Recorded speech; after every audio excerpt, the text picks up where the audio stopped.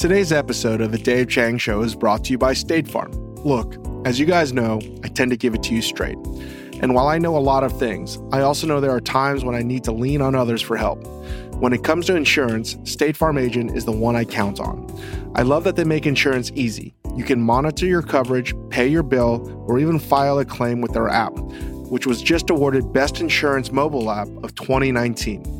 And thanks to their network of 19,000 agents, you'll have someone local to walk you through options and help you choose a policy that truly meets your needs versus cookie-cutter coverage. But what I appreciate most is that they don't mess around. They don't bother with gimmicks or games, just helpful guidance you can rely on. Go out and get the insurance you deserve. Get State Farm. Like a good neighbor, State Farm is there. Get a quote or find an agent at statefarm.com. And now, the Dave Chang Show.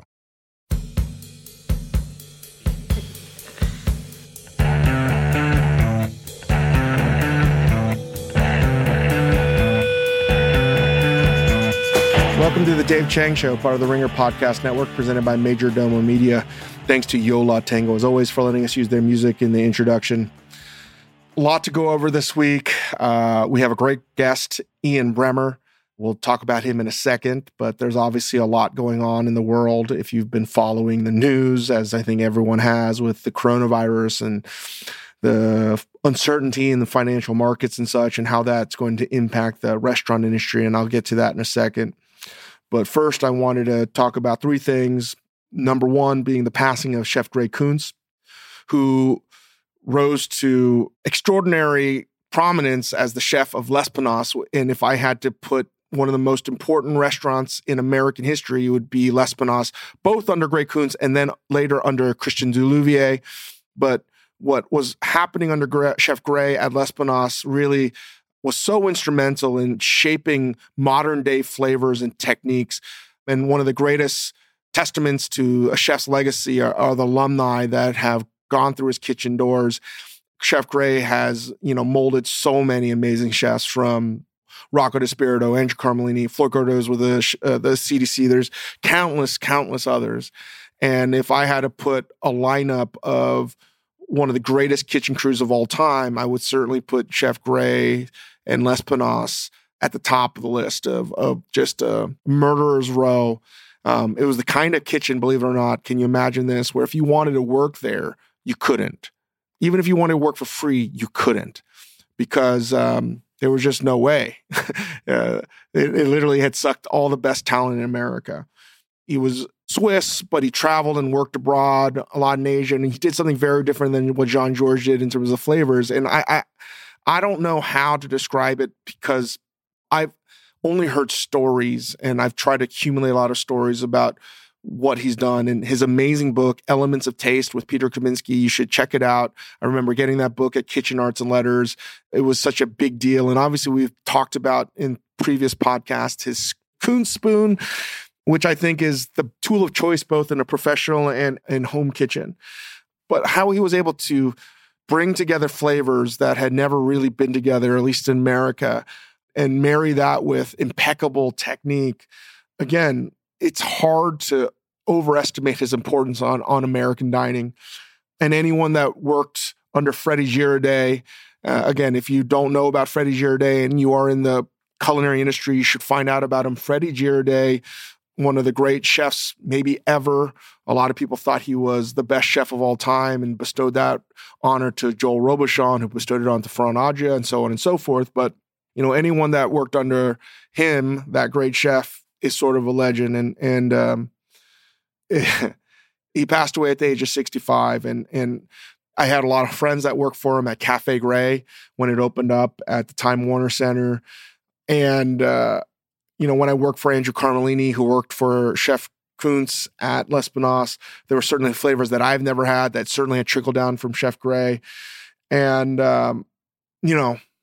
it was certainly a shock, and he's someone that I obviously followed as to what he was doing, because widely admired, and it was a real sad day. So if you don't know anything about Chef Kunz, there were some wonderful, beautiful obituaries written in the New York Times, New York Magazine, Eater, and at least buy his spoon if you don't know anything about and read his cookbooks. And I hope a younger generation of cooks really appreciate the people that came before us. And I know full well that I don't get to cook what I get to cook today if it wasn't for Chef Gray. So rest in peace. And you had a giant impact on my life, and you may never know that.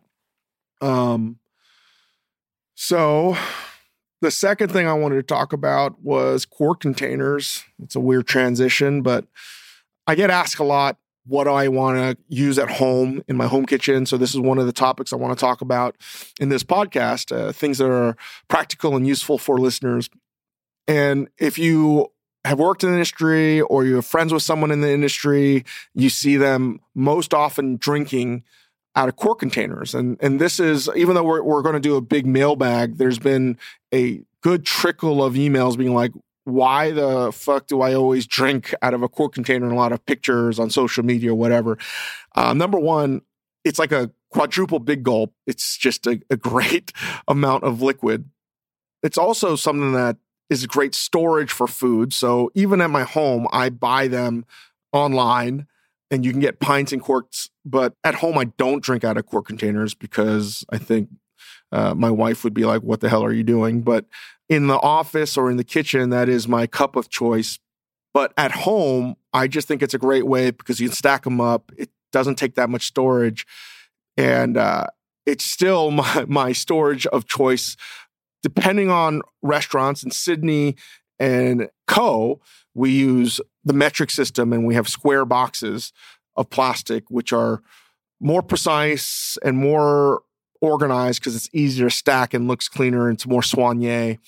But at home, I am all about the quart container of ease. And I think that too often when I'm at other places or visiting other apartments, I should say, and they order to go, they almost always put it in recycling after like Chinese takeout or any kind of delivery has been consumed. And I'm just telling you, save them. Not only because it's good for the environment to recycle, but there's no reason to throw out quart containers ever. Like literally ever. You can wash them and you can reuse them for a very, very long time. If you work in this hospitality business, I'm not like telling you anything new, quart containers. But I'm simply saying you don't have to buy them online. If you get a lot of food delivery, you can definitely accumulate them. And I'm just tired of people throwing them away. I really tried to use them over and over and over again. There's no reason to throw them out. So save your quart containers. And if you are obsessive about organizing, as I am, just buy them online. The last thing I wanted to talk about was frozen is better in a lot of regards in terms of fruits and vegetables. And one of those things is peas. And I got into sort of an argument with a friend of my wife's who sort of made fun of me because I had cooked dinner with frozen peas. And they were like, that's sort of garbage and hack ass. They didn't say that, but that's what they implied. And while true, I would easily take beautiful peas from Los Angeles right now. And the beautiful thing about Southern California, they're like two springs. You can get 2 seasons of English peas. They're not always great fresh peas because the sugar content rapidly turns to starch. So you could almost do like day shucked peas sometimes. I remember talking to Rick Bishop about that a lot in Mountain Sweet Berry Farms based in New York, upstate New York. But like peas really do have a moment of window of being perfectly delicious. And yes, is a frozen pea as delicious as a perfectly sweet pea? Absolutely not. But when you're in the middle of winter, I think a frozen pea is a great way to add to fried rice or even make a soup or a puree. As I do now with Hugo, I make him a lot of green pea purees. And they're delicious. They really are delicious. I'm amazed. And the main reason why is you're picking these peas at its perfect sweet level, right? And yes, certain things get lost in the freezing process, but for the most part, I'd rather take a really good frozen pea than an average fresh pea any day of the week. And I know a lot of recipes, particularly with pea farce, like if you want to do like a pea agnolotti or pea ravioli, you're most likely going to use a frozen pea. So embrace your frozen vegetables. One day I will post a bunch of recipes. I love frozen corn too. A quick recipe is I actually like blitzing a bag of frozen corn and adding it to fresh corn sometimes because it's just easier to actually get that sort of cornstarch consistency. And anyway, you know what? I'm just going to shut up. It's a lot easier to come out with a book or just tell you what those recipes are written down than just me blabbling on forever. I just wanted to say, don't laugh at the frozen pea. Embrace it. It's much better than you realize. And, it's a real staple of my pantry. And I consider my freezer part of my pantry. So don't laugh next time you see someone using it because maybe they know more than you do. Wanted to touch base about the coronavirus. I've been hesitant to talk about it because I'm not trying to create any panic or anything like that. I simply encourage everyone to wash their hands. But I do think that we need some more solidarity on this issue. And I think we should all encourage our local government representatives to really push forward for some kind of stimulus package. Because in the event that it does shut down businesses for any specific amount of time, even if it's a short period of time, so many restaurants, independent operators, and retail business in general are often going not necessarily week to week, even though a lot are, but to be shut down a week, 2 weeks, 3 weeks, I don't know how many restaurants can get out of that. And after seeing the aftermath of September 11th and Hurricane Sandy and the Great Recession of 2008, I have a lot of hesitancy. And I don't want this to be a downer, but I do believe that this is when the hospitality industry is at its best, is in our toughest moments. And I really, really believe that. And there's no bullshit in that. And it's what makes our industry the best is that in our most difficult hours, we can really try to help each other out and to elevate everyone. And I really hope that we can see that if this gets out of control. And my hearts and prayers goes out to all the hospitality people and the people affected by coronavirus, particularly in the Pacific Northwest and Seattle area. I can't imagine what it's doing to the businesses there because certainly I think if you're in the hospitality industry, you are feeling it. Maybe more on the coast than anywhere else, but I certainly know it. And I'm certainly talking to my friends. And one more thing to all the people in Nashville, if you're not aware, there was a tornado that ripped through it. Please keep them in your thoughts and send any kinds of donations. I think maybe the best way is just sort of follow Lisa Marie Donovan and Sean Brock as to what's going on. I don't know or follow the local news, but I've just been following Sean and hoping that everyone pulls through. And that's a real tough thing, man. There's a lot of shitty things going on right now, man. I thought 2019 fucking sucked. 2020 is not been that great. So without blabbering on forever, wanted to get into our guest, Ian Bremmer. And we recorded this podcast, I would say a month ago. And just to give you a glimpse of how fast the world is moving, we didn't talk about a lot of things. We didn't talk about coronavirus. We didn't talk about a lot of different things. And quite frankly, I think some of the things we talked about that are so antiquated already, we just cut out. So, Ian Bremmer, if you don't know, is the president, founder of the political risk consulting firm Eurasia Group and G0 Media. He is also the host of the podcast G0 World with Ian Bremmer. And Ian is one of the smartest people I know, and he's the source I look to better understand the world from a variety of angles. He's hilarious too. Follow his social media. It's just not only informative and educational, but highly entertaining. And he's a great TV host. So check out G0 Media and just follow his work. He's the author of several books. Ian always changes my perspective on what's happening in the world. And I always come away from our conversation somehow feeling smarter and dumber simultaneously because he is one of the smartest people I know. And he can really explain complex issues. And he's the kind of person that world leaders depend on to explain complex issues as well, because he's that fucking smart. Because it's politics, I'm sure that some people will find something to be upset about. And I implore you to sort of listen because, he brings up some very solid points in this podcast about understanding a pragmatic approach to truth, how it's useful to somebody. So multiple perspectives. But I'm trying to be better at listening to all sides of an argument. And I think if you listen to Ian, you're really going to learn something, as I do. Even if you're in the food industry and you think this stuff doesn't affect you, I promise you it does in so many ways. And, maybe the best way to understand what's going on in the food world is to study things outside our industry. And Ian Bremmer is certainly someone that I follow and I try to study. And as the world gets more and more complex, I really do rely on his knowledge and his foresight to sort of help me make better decisions as to how we operate. And I think everyone in the hospitality business or just the world at large today could use some better insights. So I will shut up. Here's my conversation with Ian Bremmer.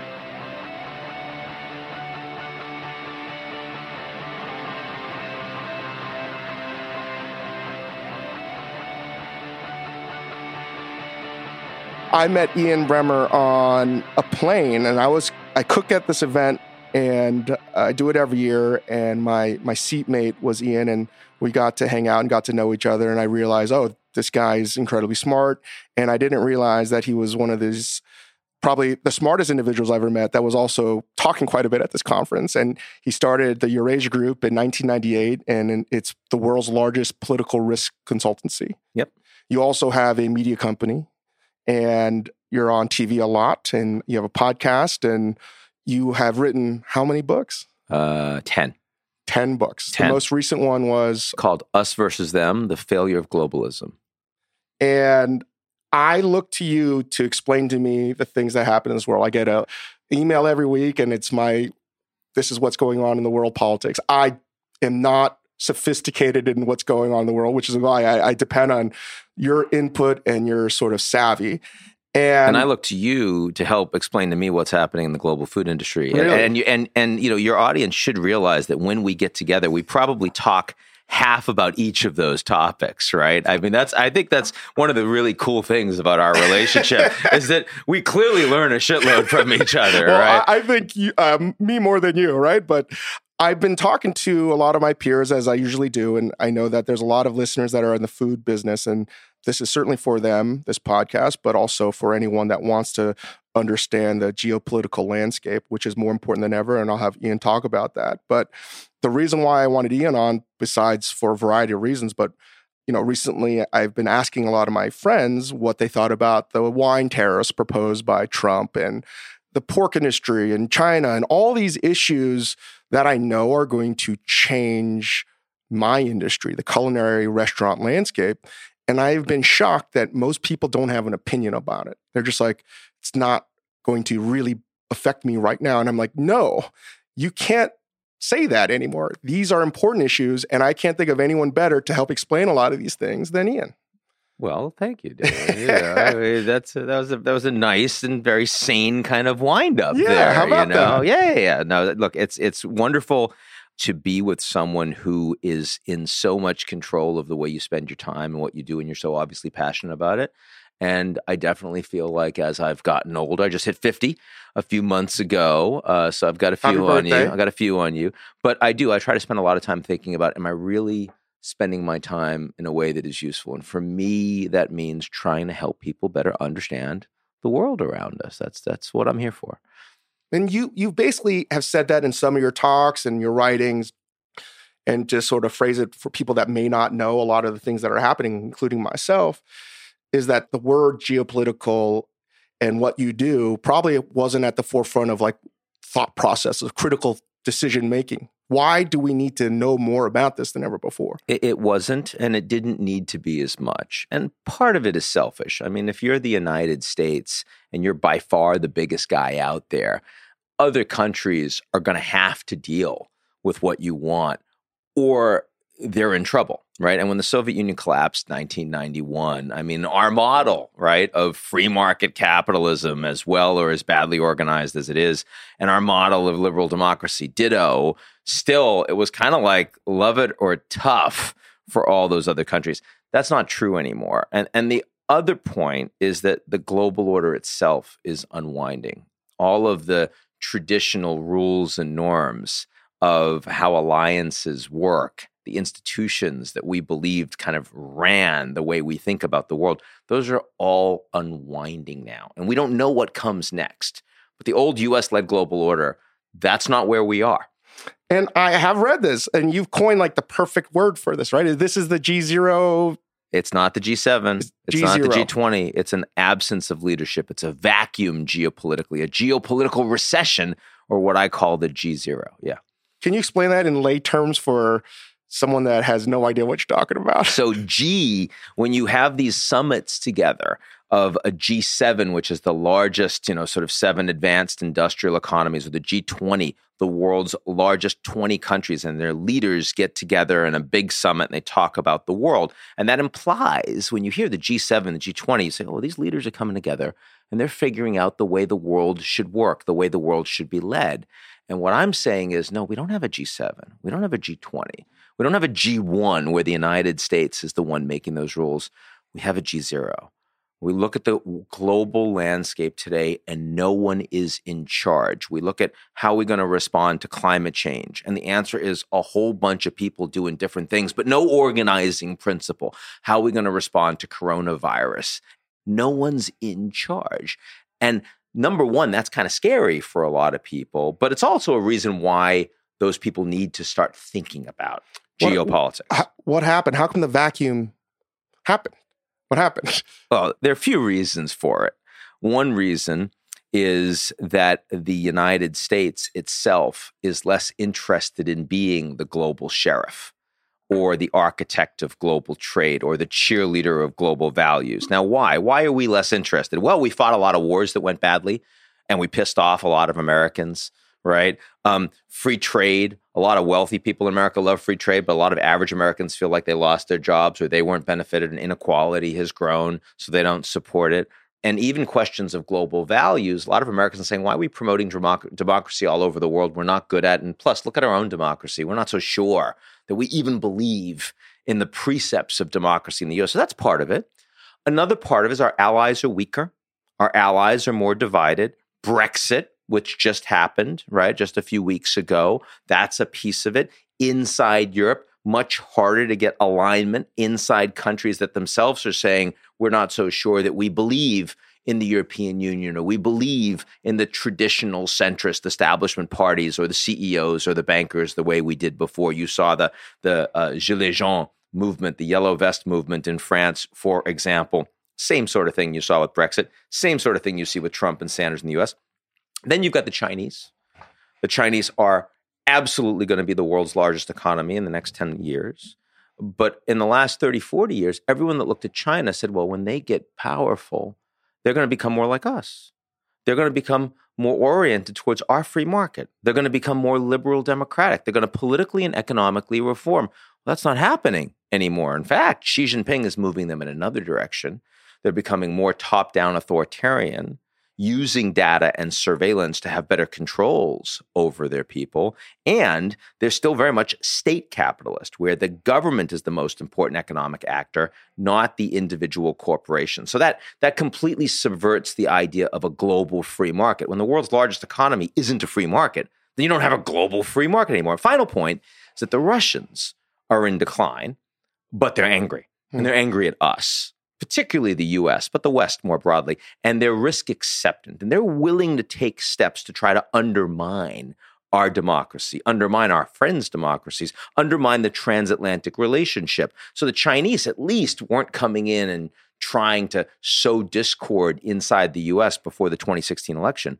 But if you go look at Black Lives Matter, the most popular Black Lives Matter social media site with almost 500,000 followers was a fake news Russian-created site. So they're doing that. So if you put those four things together, right, U.S., our allies, China, and Russia, that's why the G0. That's why the absence of global leadership. It is overdetermined, right? You have more than enough reasons to explain it. And with this sort of free-for-all then and void of leadership, how does that affect something as reductive as what gets served in a restaurant? I mean, certainly it means that the prices, right, of certain goods become more expensive because you no longer have a single global marketplace. So you have less efficiency in supply chains, for example. So when you have in the United States, I mean, we say Trump pulled out of the Trans-Pacific Partnership, but Obama couldn't get it done. Bernie Sanders was opposed to it. Even Hillary Clinton, who was the architect of the damn thing, said that she wouldn't support it in its present form because there was so much opposition domestically and in Congress. Well, if you can't get multilateral free trade deals done, then the prices of goods are going to go up. Then tariffs are going to remain comparatively high. You're going to have more people fighting over how the global economy works. Supply chains become shorter as a consequence of that. Now, some of that's also happening because we don't need as much labor in the supply chain, but that's happening more slowly than the geopolitical changes we're talking about right now. So yeah, it does actually affect it. When I think about geopolitical, I don't know why, the first thing that always comes to my mind is war. And, recently it was this weird feeling like, oh, wait, is the U.S. going to go to war with Iran or something like that? And I've heard you speak about this quite a bit. And I said no. You said no. Yeah. But these are important issues because let's just say we did go to war. That's not just going to change Russia. That's going to change the economy for everyone. Is that something we have to worry about at all still? I think that part of my job, when right at the beginning of the year, when we went and assassinated this Iranian leader, Soleimani, I decided to change my New Year's resolution. And it became, I'm going to try to convince people that World War III is not imminent. That was my New Year's resolution for 2020 because people were going crazy. And this is also just a problem in this country, right? I mean, I see a lot of friends, a lot of people I respect have allowed Trump to hurt them emotionally. He's touching them in the bad place, right? We should stop that. We need to, we don't need our opinion leaders to be crazy. We need them to actually be sane and to be calming down the rest of us. And there's a lot of dangerous stuff out there. But World War III is not imminent. And with Iran, for example, they had done a lot of things on the back of, so what happened? We go way back. There was an Iranian nuclear deal that the Obama administration signed with the Iranian president. And it was a limited deal. It only involved their nukes. We weren't happy with them on other stuff. So they support terrorist organizations like Hezbollah, Islamic Jihad. They develop ballistic missiles, which are under sanction from the UN. All the deal dealt with was their nuclear program. But we sold it as this big deal because everyone wanted to show that it was a big breakthrough. So once the deal is done, we're not happy because they're still doing stuff we don't like. They're not happy because they still have sanctions from the United States and our allies against them for the other stuff they're doing that we don't like, right? So Obama's gone. Trump comes in. Trump hates everything Obama does, so he wants to get out of that deal, right? And so then he pulls out of the deal, and the Iranians are all pissed off, and their economy tanks. Last year, their economy went down by 10%. That's a severe recession on the back of all these new sanctions we put on by pulling out of this limited Iranian nuclear deal. They get pissed. They try to get the Europeans to push us to get back in the deal. They fail because we're much more powerful than the Europeans. Try to get the Europeans to still do business with Iran. They fail because we say, well, sanction the Europeans. The Europeans don't care about Iran. They care about doing business with the U.S. We're much bigger. So finally, the Iranians are getting angry and they start doing stuff. So what do? They hit some tankers. They knock down some drones. They even launch missiles against the Saudis, the biggest oil processing facility in the world. 50% of all Saudi oil is taken off market and the Iranians hit it, right? And Trump doesn't do anything.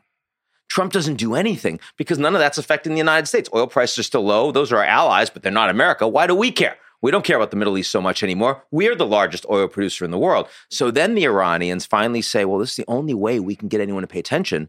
Now we're going to hit the Americans. So what do? They go after the American embassy in Baghdad. They demonstrate, they occupy some of it, and they hit some Americans in this base in Iraq, in Kirkuk. An American dies. And the supreme leader comes out and he says, that's it. He tweets.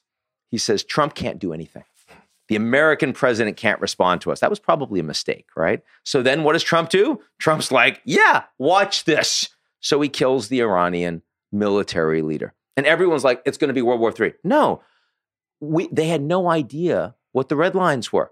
They didn't know what the deterrence was. They didn't know there would be consequences. So finally, Trump kills this guy. Now they know there are consequences. What do the Iranians do? They back the hell down. And wasn't this what people wanted Trump to do when they started sort of provoking people, but he didn't do anything? They wanted Trump to respond in a more incremental fashion. They wanted him to support the allies. So if they're hitting some tankers, they want the Americans to show we're going to defend those tankers. If they knock down a drone, Mattis, who was Secretary of Defense, wanted the Americans to make sure that there were armed, manned fighter jets that would actually escort unmanned drones when they were doing surveillance into Iran to show the Iranians we mean business. When you hit the Saudis, they want us to hit the Iranians back. So a more incremental approach. But since Trump had done nothing to respond to all of those Iranian actions over the course of almost a year, then when Trump does react, and he's reacting when the Iranians hit the U.S. directly, of course, he's going to have to react in a much more escalatory fashion to show that, no, the Americans are serious, they mean business, and we're a lot more powerful than the Iranians are. And let's be clear, Iran is by far the biggest adversary of the U.S. in the region, but they are not suicidal, right? And so the likelihood of World War III coming out of that attack was virtually zero.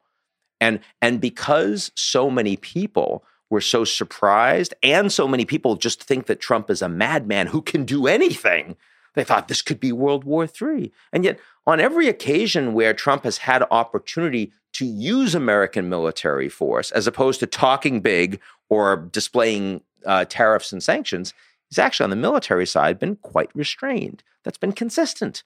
He doesn't really want a big new American war on his shoulders. In fact, he wants to end a lot of the wars the U.S. has been fighting unsuccessfully. He's tried to get troops out of Afghanistan, out of Iraq, out of Syria, gotten a lot of pushback from the U.S. military-industrial complex and American allies. But his orientation has been that. You remember Venezuela. You had John Bolton was National Security Advisor, was trying to push the Americans to support this guy, Guaido, the opposition leader, get Maduro out. And Trump's like, I'm not putting military forces in Venezuela. I'm not doing that. And Bolton, of course, is gone. Maduro in Venezuela is still there. Assad in Syria, still there. This is what's happening. Is this good or bad? And is this like unintentionally Trump doing good things or bad things? Like, this is the thing when I have a hard time parsing any of this stuff out.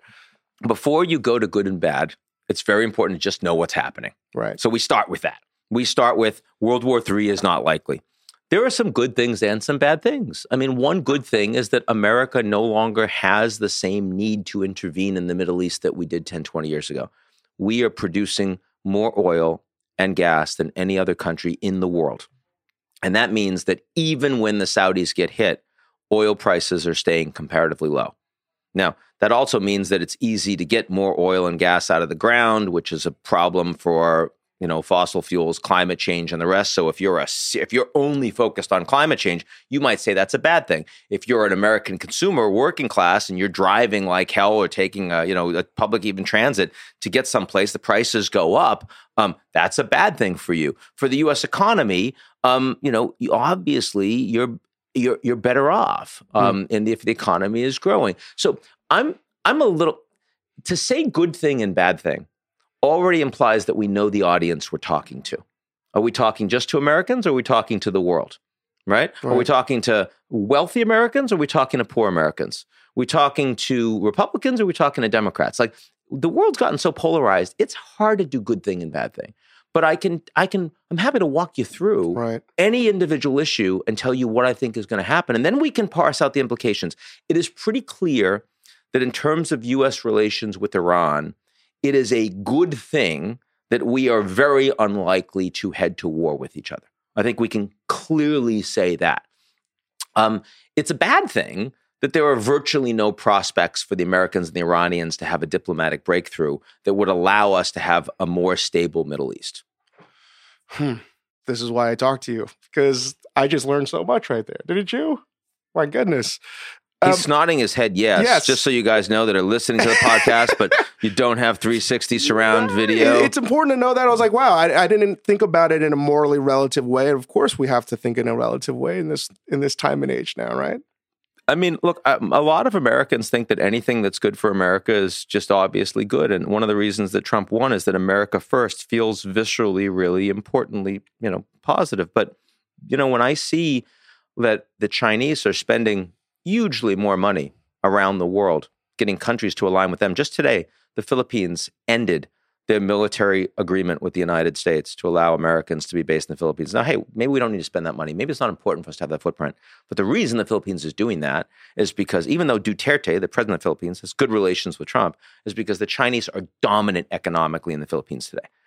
The United States is not doing a Marshall Plan outside the U.S. Our companies are investing a lot, but the Americans are cutting back on military aid. We want to do less militarily, and we're certainly not doing industrial policy supporting our companies to create infrastructure all over the world. So, just saying things are good for America, not thinking about what's happening in the rest of the world, just isn't going to cut it for our kids anymore. I bet you're going to have to brush people up on the Marshall Plan. The Marshall Plan, after World War II, the Americans were the only country left standing. I mean, not only did we defeat, of course, the Japanese and Nazi Germans, but also our allies in Europe were completely destroyed.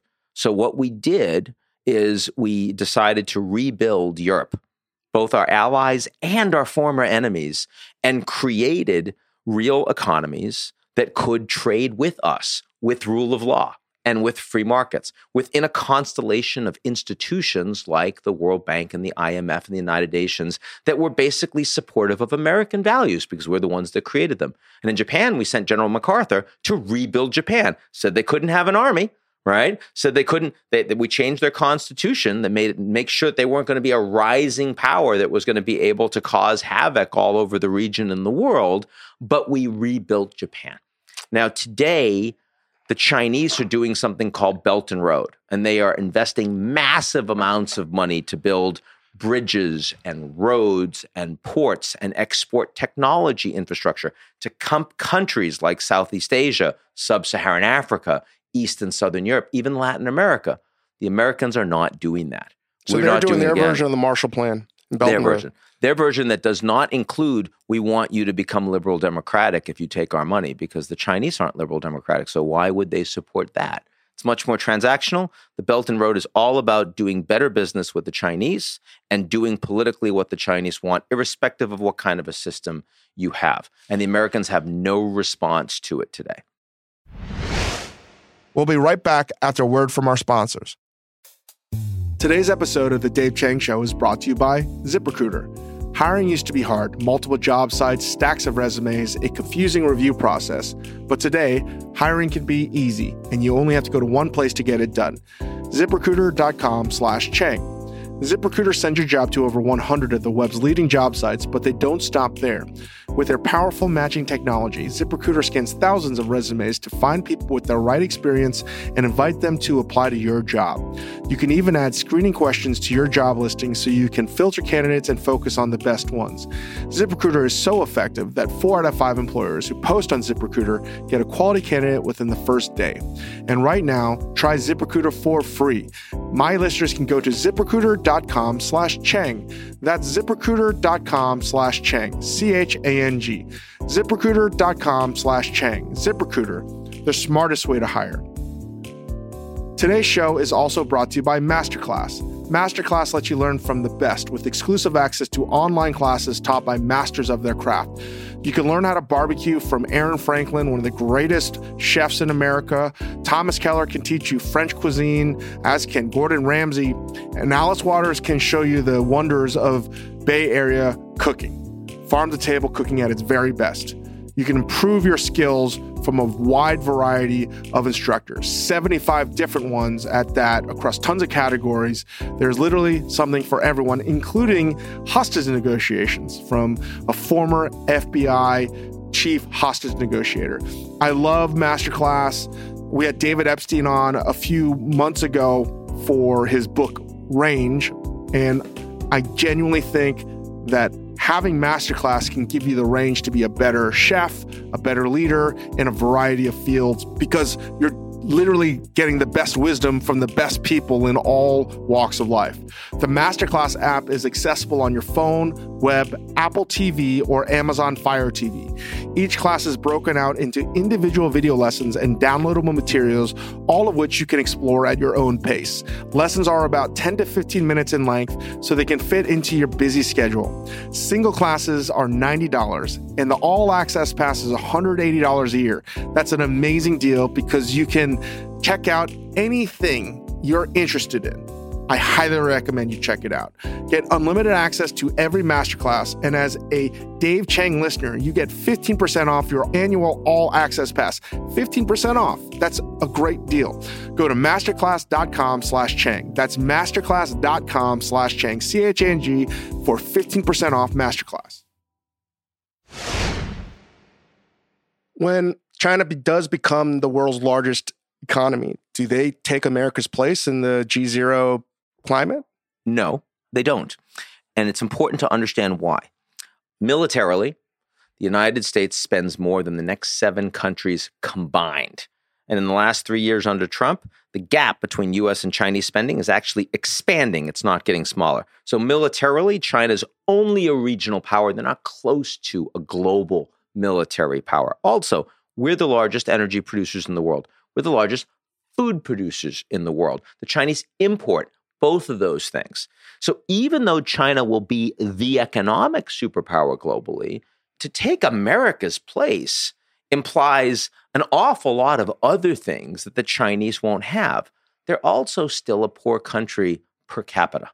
The average Chinese is still mid-income, and the demands that they have of the Chinese government as a consequence are much more about, we want to get a car. We want to improve our diet. We want to eat meat. We want protein. Like, stop, all of this old style, what it was like to be poor and impoverished in Chinese in the rural areas. The Americans don't have to worry about that. So the ability of the Americans to do international diplomacy and humanitarian aid and all of these things that we equate with advanced industrial democracies, even if we're turning away from it now, the Chinese are nowhere close.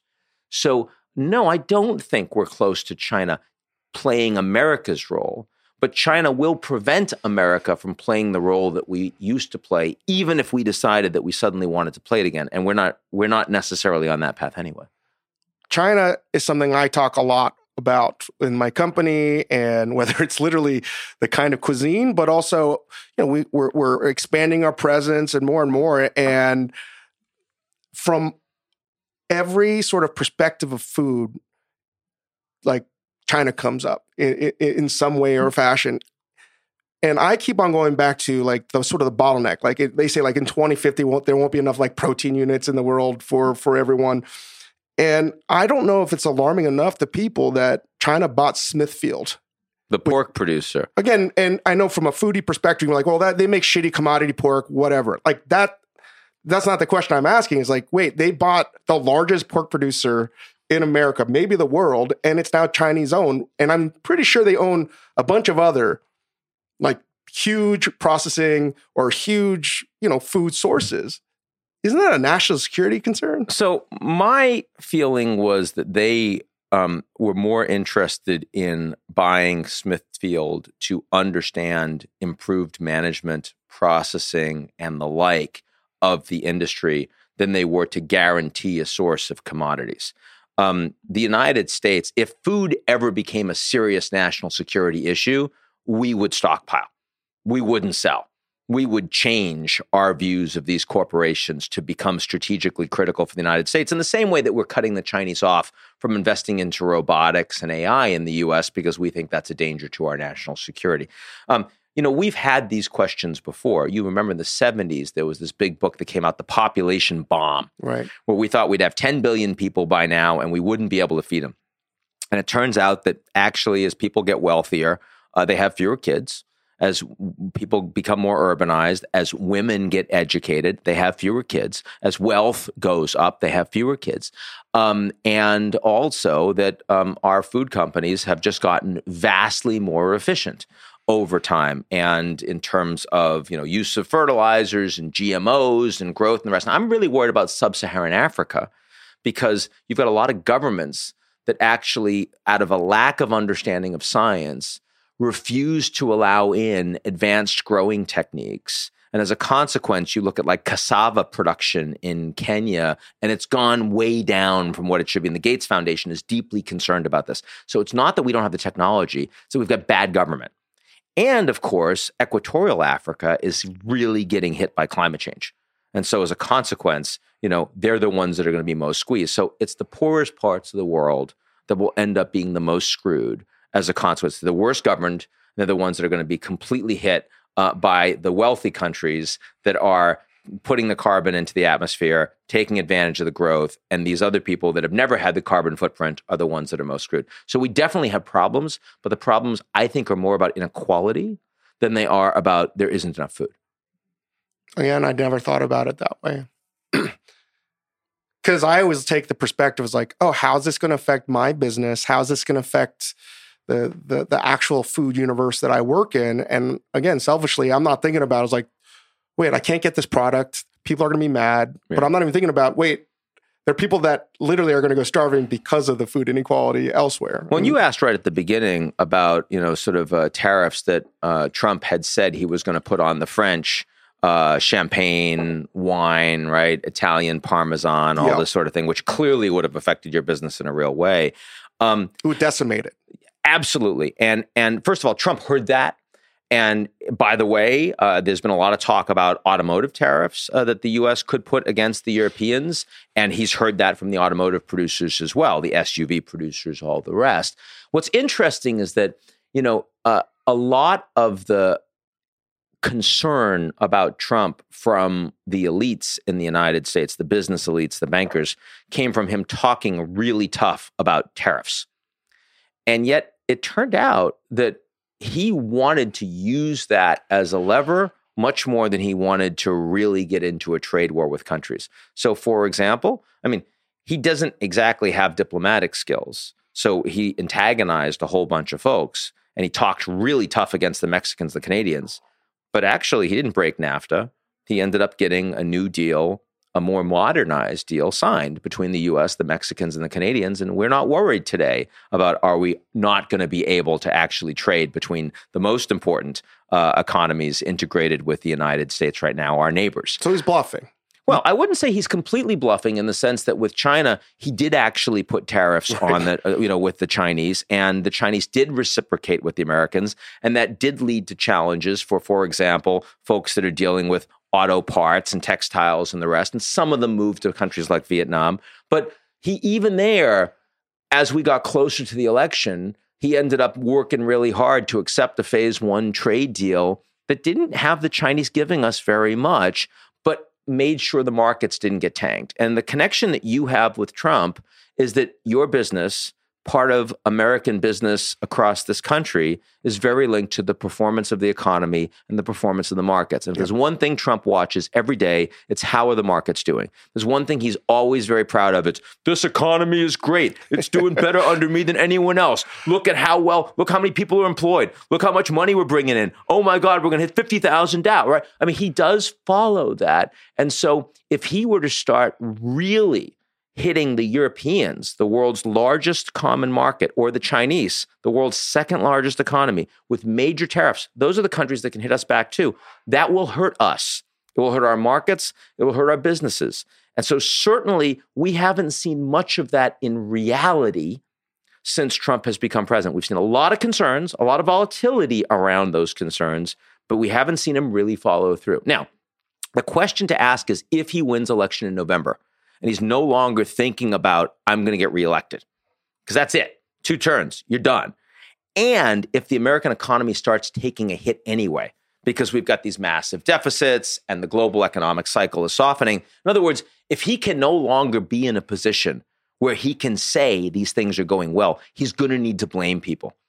He's much more likely to blame the Chinese than he is going to be looking inside the U.S. So you can imagine that after the election, Trump could be much more dangerous on things like tariffs that could really affect your business, precisely because all bets are off then in terms of his short-term incentives.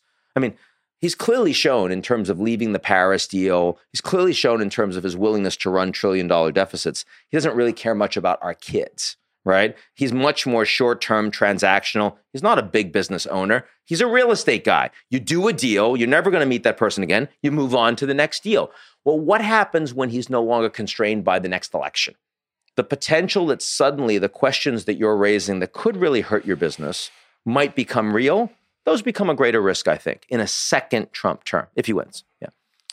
Two things. One, your Trump impression is fantastic. No, it's not. I thought it was pretty good. I thought it was pretty good. Did you see that thing he sent me? No. You see that? You didn't see that? No. Oh, it was hilarious. So he sent me, I write for Time Magazine. I do this foreign affairs piece every week. And he ripped out one of my articles. It was about trade in Asia and how when he left TPP, that was helping the Chinese. He ripped it out and he wrote on it, Ian, so wrong. So many opportunities for us still, Donald Trump. And he sent to me, had it couriered over to my office. I was like, this is awesome, right? So, I framed it, of course, and put it in the bathroom. It's all cool. But he's a master troll, right? I mean, he loves this stuff, and he does read your stuff, and he's engaged. He's amused by it. So it's sort of you wouldn't expect a president of the United States to necessarily do that. But on any given day, you just don't know what he's gonna do. It's true. Wow, that's a good story. I mean, whether it's the tariffs or not, like he's definitely affected the food business and foodways in ways no other president has ever done. And whether he's going to roll back nutrition standards in schools or more specifically, I think immigration. Right, this has been the hot button subject for everyone. And I've been vehemently opposed to how he's affected a lot of the restaurant laborers. What's going to happen there on his stance on immigration? Because this is the central topic. Tariffs, important. Yeah.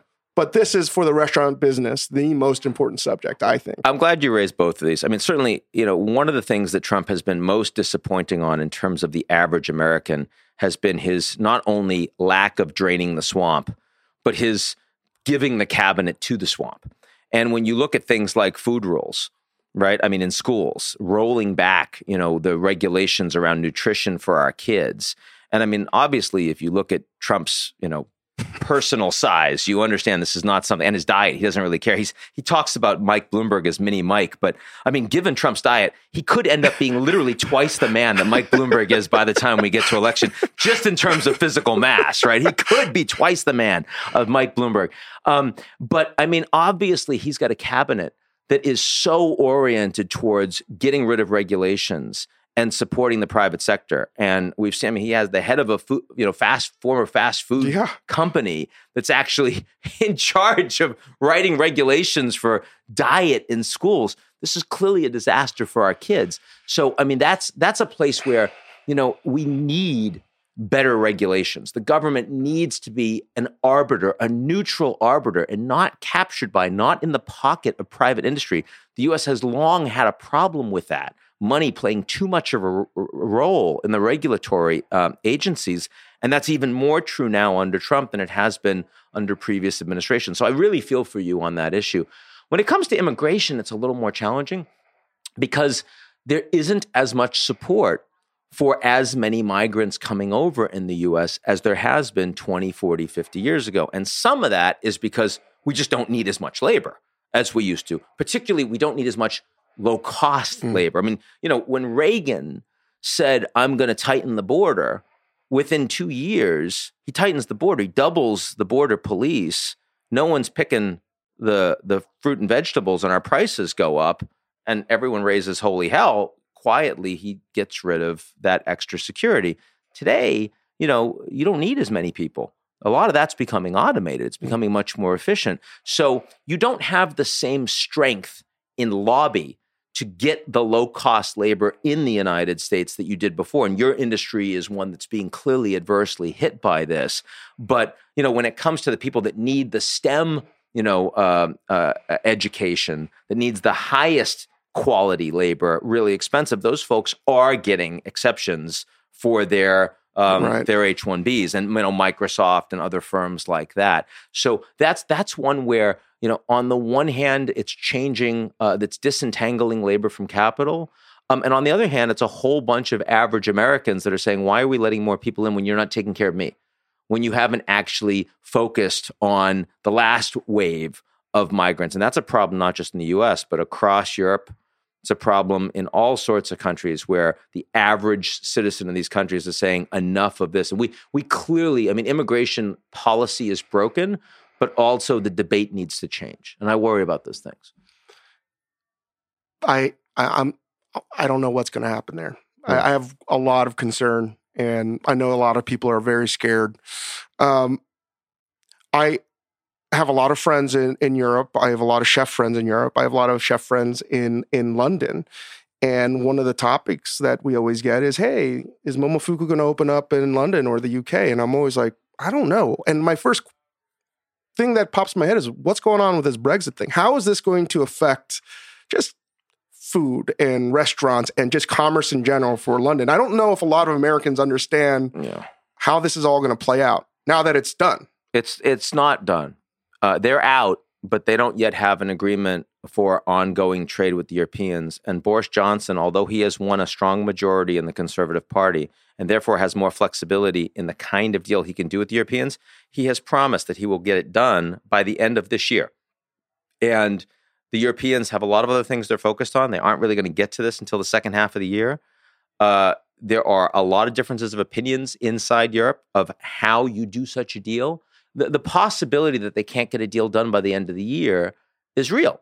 And that means Boris Johnson either needs to back off or he needs to accept a pure bare bones free trade agreement, which will hurt the UK's access to a lot of the European market. And that will clearly seriously depress the UK economy, UK labor, UK consumer capacity. So I'm not, if I were you thinking about where to open in Europe, I would not be thinking, let's make a big bet on the UK until you have clarity on that issue. And that is a minimum of January and could be longer than that. And this is why what you do is so important. And I could imagine if I wasn't in the restaurant business and I was some other corporation doing work, I was like, I need to know the political landscape to get a better idea of what the future is going to be for my business. And now I would understand why I need your brain power. No, I mean, these are issues. So 20 years ago, if you were a big corporation, you largely needed us if you were doing business in really abstruse emerging markets. So, I mean, if you were doing business, in Colombia or you're doing business in Nigeria 20 years ago, you have no business doing business there unless you understand the politics, because the politics can change radically and completely undermine your business model. But if you were Momofuku 20 years ago and you're largely in the United States and maybe Japan and a little Canada, you don't need Eurasia Group 20 years ago. You just didn't need what we did. But today you do. And today you do because the entire geopolitical order is changing, because the regulatory environment, even in the wealthy countries, is much more unstable, because the Brits are engaging in Brexit for 4 years now and counting. They're completely changing the nature of their institutional architecture. These things matter a lot. And is there such thing as an emerging market anymore? Yeah, sure. Emerging markets are still countries I would define where politics matter at least as much as economics to market outcomes. So, you can elect Trump in the United States, but ultimately he can only have so much impact on the domestic politics, right? He can do executive orders, but fundamentally he says he's going to build a wall. He can't really build much of a wall. He says he's going to change immigration. He can't really change much immigration. He says he's going to put crazy people in the Fed. He ends up putting the same people in the Fed that Romney would have or Rubio would have, because American institutions are strong and they're hard to change. But if that happens in Turkey or that happens in Russia, that happens in China, the regulatory environment changes much more. So there's still a significant difference in how flexible, how changeable, how mutable institutions are, regulations are in the developed world, and therefore how much impact they'll have on your business as they would in emerging markets. And the pricing needs to reflect that. You have to be given a serious discount. Because you're taking on more risk if you want to go and do your business in a country that doesn't have the same level of institutional stability. You brought up Turkey, and I filmed there last year, and I had always wanted to go to Istanbul, and it blew me away. But it was also amazing. Almost every conversation had to do with what was happening in Turkey. And the Syrian crisis was like the immigration Mexican problem we had in America. It was just every conversation was there. This has nothing to do with America, but for food it does for me, because I genuinely love the cuisine. What's going to happen there with Syria and that sort of mess? Well, so two big problems with Turkey. The first is that they have a government run by now President, former Prime Minister Erdogan, who has tried to change the system so that it is purely responsive to him.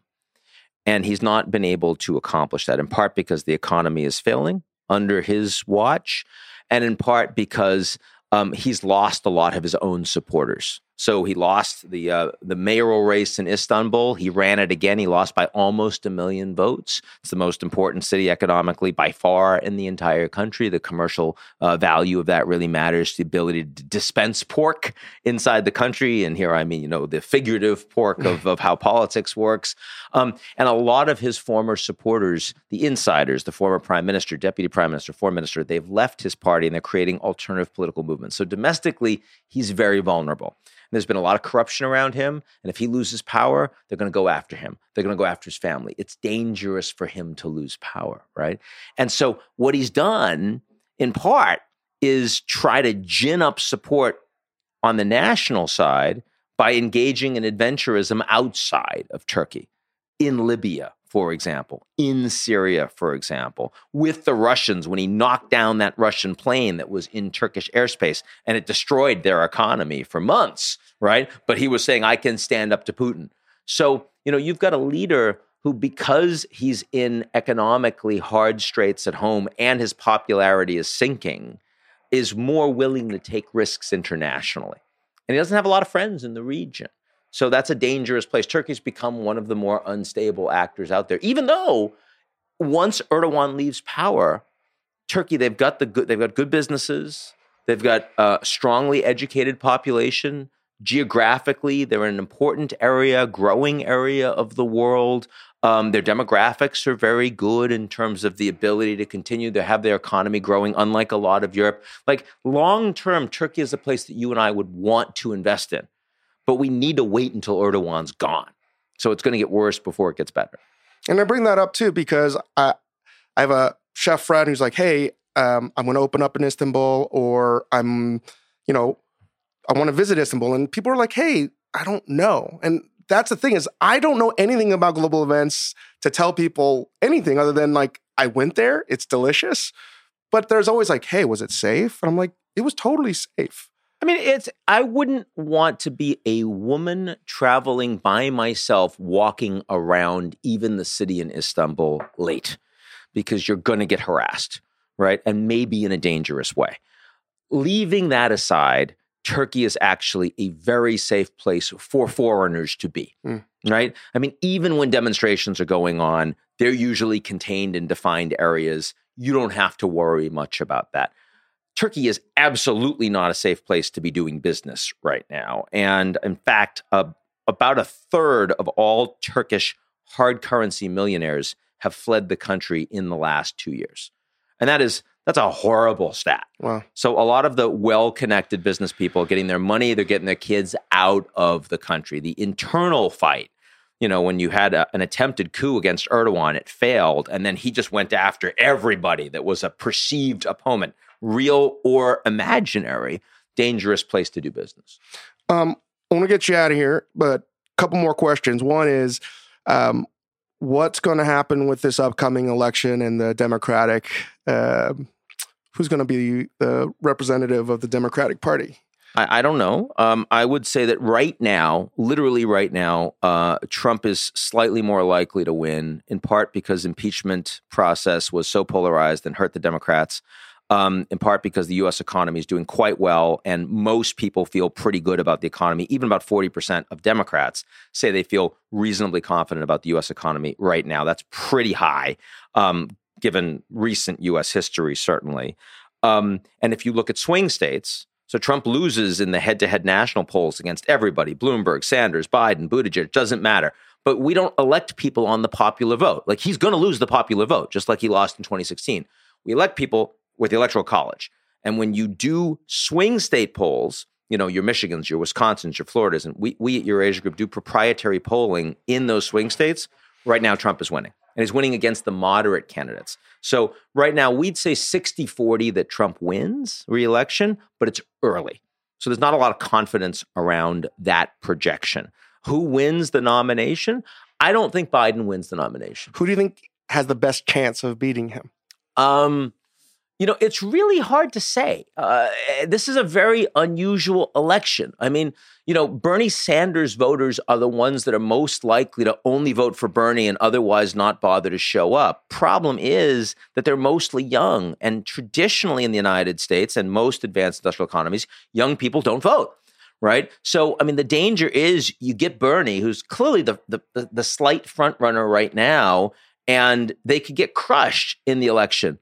And so I don't know. What I can tell you is this is an unusual election, and Trump will be able to use the power of the presidency to push his own advantages in extra legal ways, investigating opponents, for example, not ensuring the sanctity of elections against external/Russian intervention, trying to take people off the polls in swing states, as they've already done in Wisconsin, for example, trying to do in Florida. So it's really an unprecedented environment.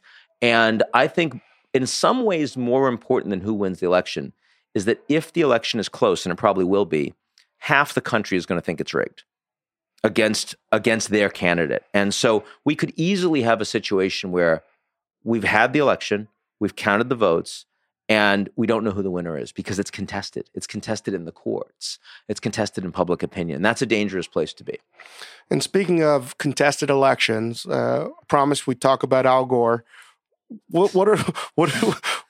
Now, why did we promise we were going to talk about Al Gore? No, good, David. Good.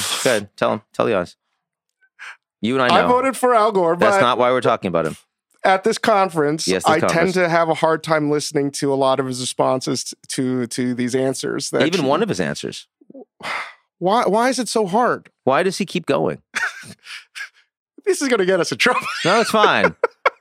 He doesn't stop. Oh, my Lord. But, I mean, clearly he has become unmoored mentally and emotionally from the fact that the presidency was, in his view, stolen from him, and he's just never going to get that back. And it was stolen from him. I mean, certainly when the Supreme Court votes in a partisan way to determine who the winner is, that is not the way the Supreme Court is meant to function. It feels delegitimized. But he did the right thing, because it could have really hurt the country. And instead he said, you know what? This isn't about me. It's about the country. But then, of course, he had to live with it. And the guy's not a Buddhist, right? He needs to breathe. He needs to meditate. He needs like lots of things that you and I can't give him. But I mean, and it's great, like the fact that he's tried to do a lot to drive like response to climate change that now lots of other people have taken up. But 10 years ago, 15 years ago, they weren't doing that, right? So he did move the needle. But he is relentlessly insufferable, like in a small group. And that's just hard to accept, right? It doesn't make him a bad person. It just means that you and I just need to tune out. And that's okay. I feel like if we were sitting next to each other, we could be passing notes and shit. It'd be fine. You also tune out a little bit. No, it's not just me. It's everyone in the room. But few people want to say that because they feel like it's kind of mean-spirited, right?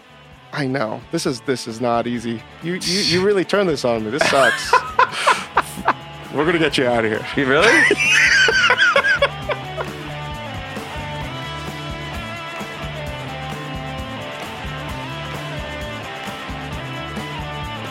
Well, thank you, Ian, for joining us on our podcast. You can check him out, again, on social media at Ian Bremmer, on Twitter, and his group, Eurasia Group, and G0 Media. There's tons and tons of content of Ian on the web. Go check it out. Go check out his books. He's an amazing writer, and he's also funny as hell. So check him out.